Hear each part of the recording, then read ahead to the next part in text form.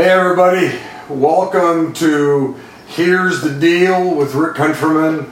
I'm super glad that you are joining me. It's May 26th. It's Wednesday, May 26th, and it is noon. I do these live on Facebook, but then it's also converted over to my podcast.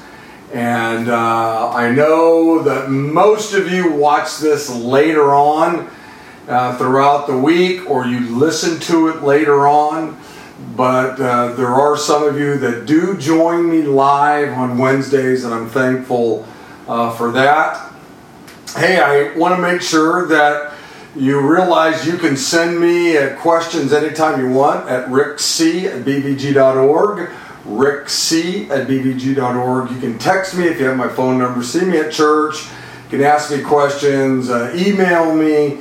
Any way you can get a question to me would be great. I received a lot of fantastic emails this past week on topics and things that you would like me maybe to discuss. A lot of you are wanting this podcast to be longer, and I'm not sure where I'm at with that right now. Right now it's about 15 to 20 minutes long, and I kind of like the rhythm of it, but who knows? We'll see what happens. So, I've had an incredibly busy week this past week. Some of you may know this, maybe you don't. I'm also the varsity baseball coach at Big Valley Christian School. And this past week, or last week, we had our last 3 games, okay? We had a game on Monday, Wednesday, and Thursday. Thursday was senior night. It was our last game of the year. It was fantastic. We actually had a great week. We won all 3 of our games. And then on Friday, my daughter had her wedding rehearsal. And on Saturday was this incredible moment where my daughter and Grace and Connor Foster held hands, and the preachers shared vows, and they entered into this amazing thing called marriage. And it was really, really beautiful. The best part of a wedding, in my opinion, are the vows. That's the weighty moment. And our preacher, Pastor Gordon Rumble, really brought the word. He brought the scriptures into that moment, and what the role of the man is, what the role of a woman is. It was really, really special. And then afterwards we partied. We had a great time. Man, people talking, hanging out. Dance floor was packed full of people dancing. Young people were dancing. Middle-aged people were dancing. Old people were dancing. I danced so much that, man, my hips were killing me the next day. So I was asked about, celebrating at a wedding while I was at the wedding. And I'm going to take you back to a moment. It was about probably 1985 or so. I hadn't been a pastor very long, maybe only a year or so. And I was asked to do my very first wedding, and or it was like my second wedding. I'd only done a couple of them. And so we go through the rehearsal, on Friday, and everybody kind of found their spots, and we walked through all the stuff, and everybody walked in on different songs, and then the bride walked down during her song, and it was really just great. And I was super nervous because I hadn't done very many weddings at this point. And so now we're in the ceremony. It's now Saturday. We're in the ceremony, and we're in this church. I don't even remember the church. I don't even remember the couple, to be straight up with you, but they came walking down. Who gives this woman to be married to this man? I said, her mother and I. And they walked up, and we went through the message, and we went through the vows, and they exchanged rings, and then they kissed, and I pronounced them husband and wife. And when I did that, this music went on. It wasn't in the ceremony. The bride and the groom didn't know it was even going to happen. It was all done by the groomsmen and the bridesmaids. So as soon as I declared them husband and wife, kind of a thing, this music went on. It was the song from Kool and the Gang, Celebrate. Celebrate good times, come on, you know. And all of a sudden in this church, this music just went on. And all the bridesmaids started dancing up on the stage, and all the groomsmen started dancing on the stage, and then the bride and the groom kind of looked at each other, and they started to dance. And then slowly but surely, obviously the people in the audience didn't know, they started kind of popping up, and they started dancing in the middle of the aisles. And I was sitting there as this young preacher going, you know, is this right? is this okay? I didn't know it. I'd never seen this before in a wedding, and frankly, it's never happened to me before or after. But as I was there, I began, you know what, thinking to myself, if there was ever a time to celebrate, if there was ever a time to hip hip hooray, if there was ever a time to start dancing and shouting and hoop hoop hurrah, you know, hooray, it's when two people come together with God as their witness, others as their witness, and they make a vow to one another. And you know what? Pretty soon, I started dancing, and so the church, everybody inside the church building was dancing, the groomsmen were dancing, the bridesmaids were dancing, the couple was dancing, and now I was dancing, and I'm a horrible dancer. But it was, you know, weddings are these great moments of celebration, and the wedding that my daughter had was super great. It was a great celebration of God's faithfulness in her life and Connor's life, and them coming together and starting a new family and all of that.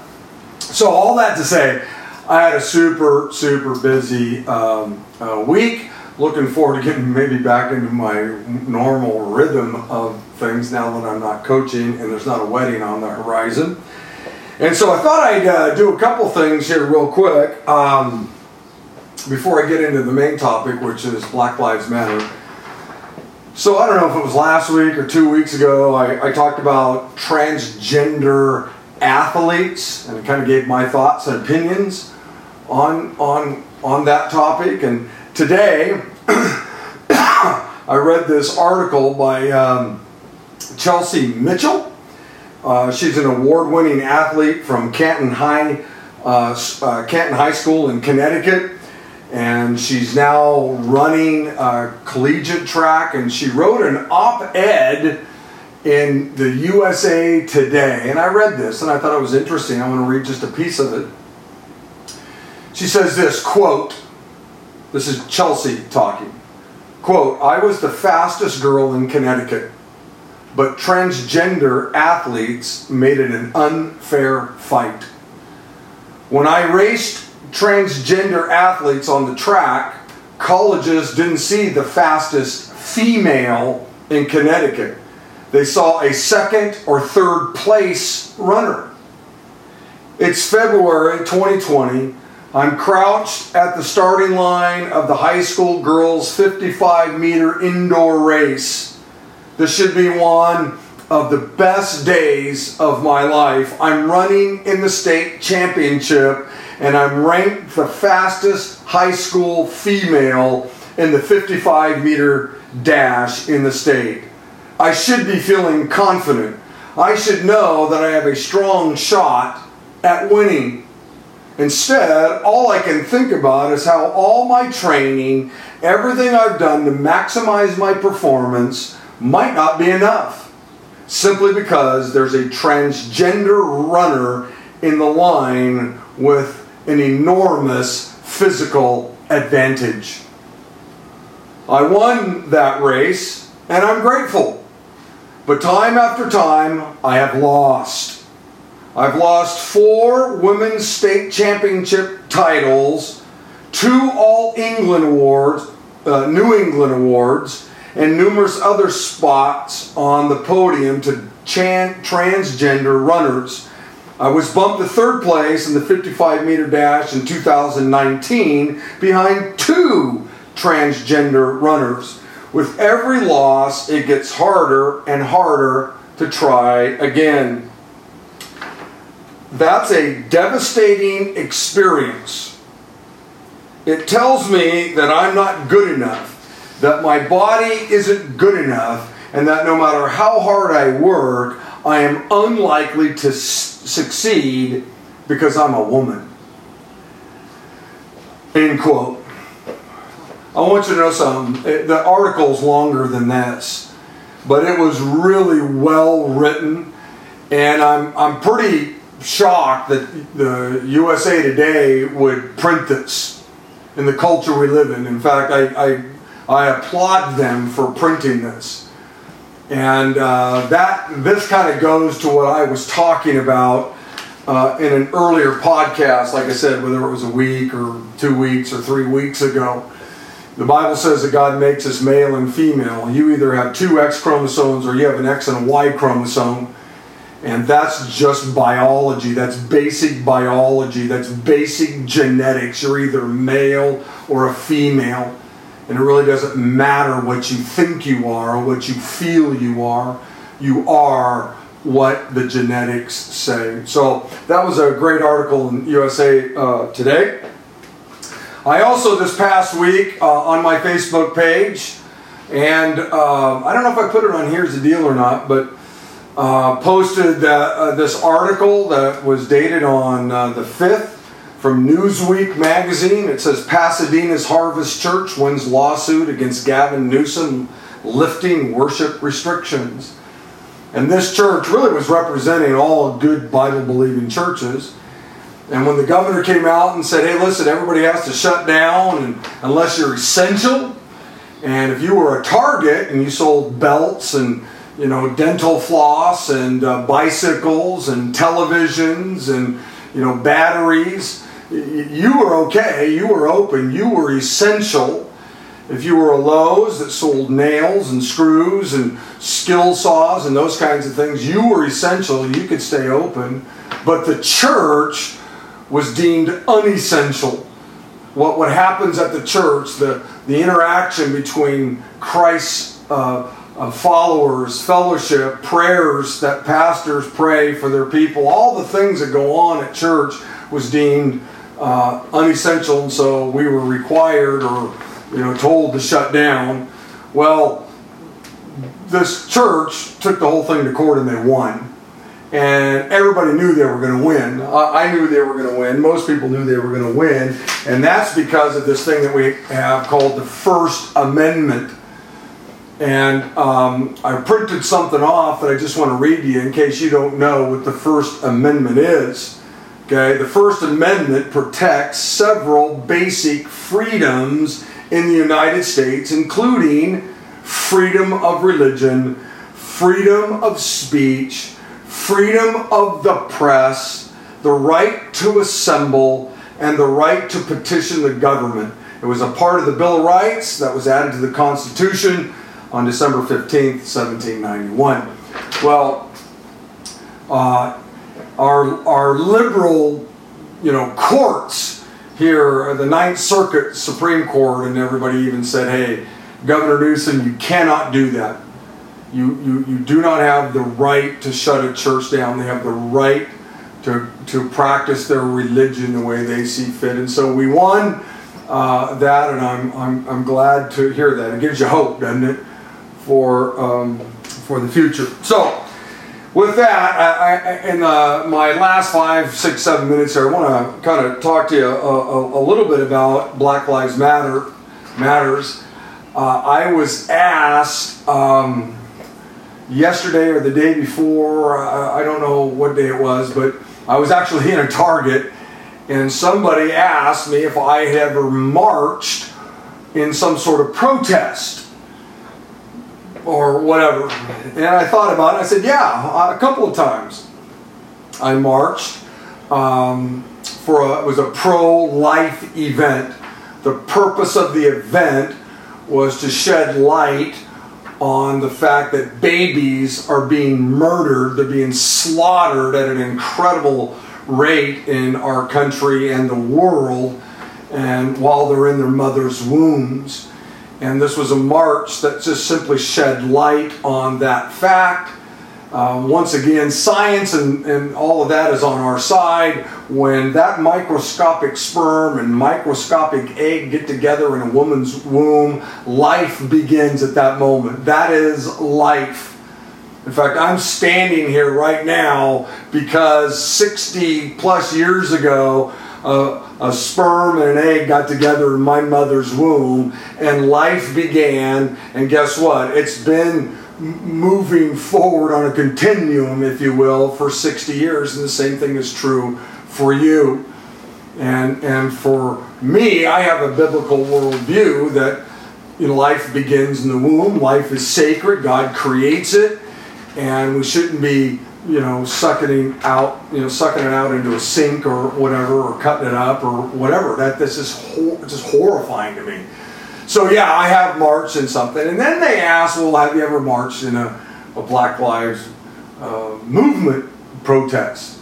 And Modesto had a number of them. I said, no, I haven't, and I wouldn't. And this person, actually there were two gals, asked why, and we had an interesting conversation. And so I want to just share something with you about all of that. The First Amendment that I just read, it guarantees that people can protest and march about anything they want, and so Black Lives Matter, the organization, it has the right to organize a protest, a march, and demonstrate, and all of that, and I'd fight for the right to do that. The issue becomes this, and when I was running for mayor, I was asked this question a lot, maybe 100 times. Hey, do you believe that Black Lives Matter? And I would always say, absolutely they matter. Black people matter. Black human beings matter. And I, without hesitation, would answer that question. The issue isn't whether black human beings matter. Obviously they matter. In my biblical worldview, all human life matters because all human life was created by God. And it's sacred and holy because human life was created in the very image of God, right? A deer was created by God, but not in God's image. A seal was created by God, but not in God's image. An eagle was created by God, but not in God's image. But human beings were, regardless of the color of your skin, whether it's black or brown or white or whatever. And so a proper biblical worldview is that yes, Black Lives Matter without a doubt. Yesterday, I went on to the Black Lives Matter webpage, their official webpage. And I literally went through the whole thing because I just wanted to see what the organization was about, which is different than do Black Lives Matter. Obviously they matter. I don't know one person who would say Black lives don't matter. Literally, I don't know one person. Every person I know, whether they're Christians or non-Christians, would absolutely say Black Lives Matter. Every single person at the church that I pastor at would say Black Lives Matter, without a doubt. Without a doubt. The issue becomes the organization, which, as I said yesterday, I spent about, 30, 45 minutes just going through their whole website, and I've done that before. And some of the content has changed. Some of the content that used to be on there isn't on there anymore. But I did find this sheet of paper, and I printed it off. This was yesterday. It may not be there today, but it was there yesterday. And this was the BLM demands. This is what Black Lives Matter, the organization, demands. Okay? Here's the first one. I'm going to read. There's 7 of them. The first one is this. That this is what's super critical to the organization. These are the 7 demands that Black Lives Matter has. The first one is convict and ban President Trump from future political office. Okay? That's their number one demand. Black Lives Matter, the organization, is to convict and ban Trump from future political office. Okay, I don't know whether I agree with that. I think any American citizen has the right to run for office. I ran for mayor. It doesn't matter, what color your skin is. It doesn't matter how much money you have. Obviously, money might help you win. But people are free in this country to run for sheriff or run for city council or run for, the school board or run for the Senate or the Congress or run for the MID board or run for president. Here's their second demand: to expel Republican members of Congress who attempted to overturn the election and incite a white supremacist attack. Okay, that's their second demand. The organization. So when people are out there marching, my assumption is they're marching for these things. Number 3, launch a full investigation into the ties between white supremacy and the Capitol Police, law enforcement, and military. That's their third demand. In their minds, and they have little paragraphs underneath it, in their mind, anybody who was at that rally at the Capitol that day was there for one reason and one reason only, and that was to, overrun the Capitol and, attempt a coup. There were lots of people there who did that, and that was wrong, and that was evil, and that was wicked, and it needs to be condemned, and those people need to be, prosecuted to the full extent of the law. But there were a whole lot of people there who were there in support of democracy. And they had nothing to do with what took place inside the Capitol building. So just because you were there doesn't mean you agreed with what was going on. It's just like at a lot of Black Lives Matter rallies, there are people there who really are rallying for, justice or whatever it is, or these 7 things. And then there's always the losers who break windows and loot stores. And that doesn't represent the people who are, marching for Black Lives Matter. You don't want to lump them all together. You have to realize there's bad apples in every bunch. And guess what? There were bad apples that day at the Capitol, no doubt about it. Okay. Here, number 4, permanently ban Trump from all digital media platforms. Okay, so the First Amendment doesn't apply to Trump.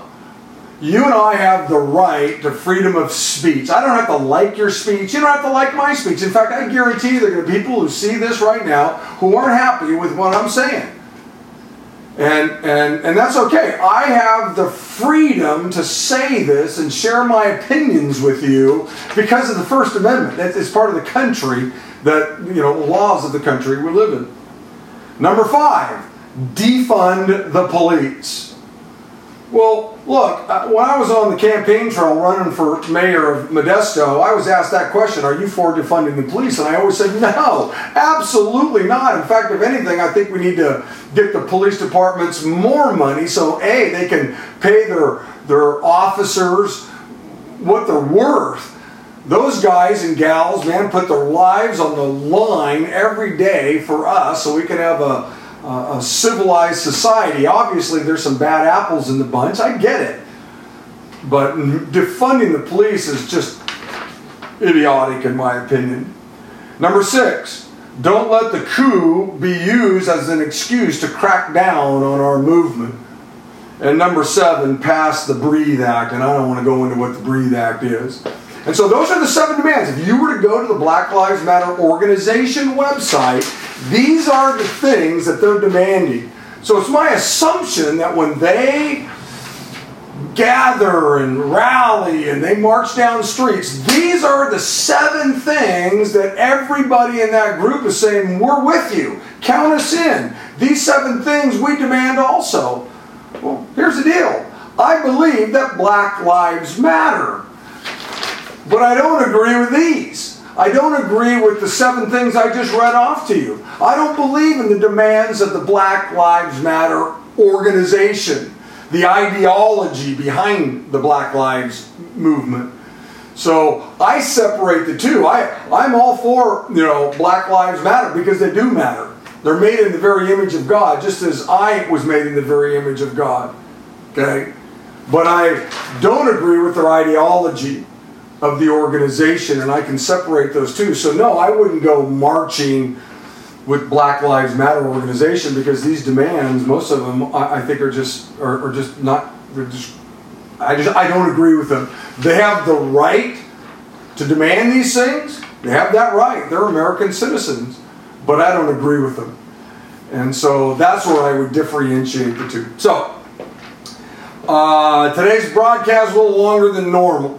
And I know I'm going to get a lot of feedback from you that are watching this or listening to it, and I look forward to it, all right? So listen, everybody, blessings, and I want everybody to know this weekend I'll be at Big Valley Grace teaching on the Modesto campus, Saturday night at 6 and Sunday morning 9 and 11. And if you're in the area, come by and say hi, okay? Blessings, everybody.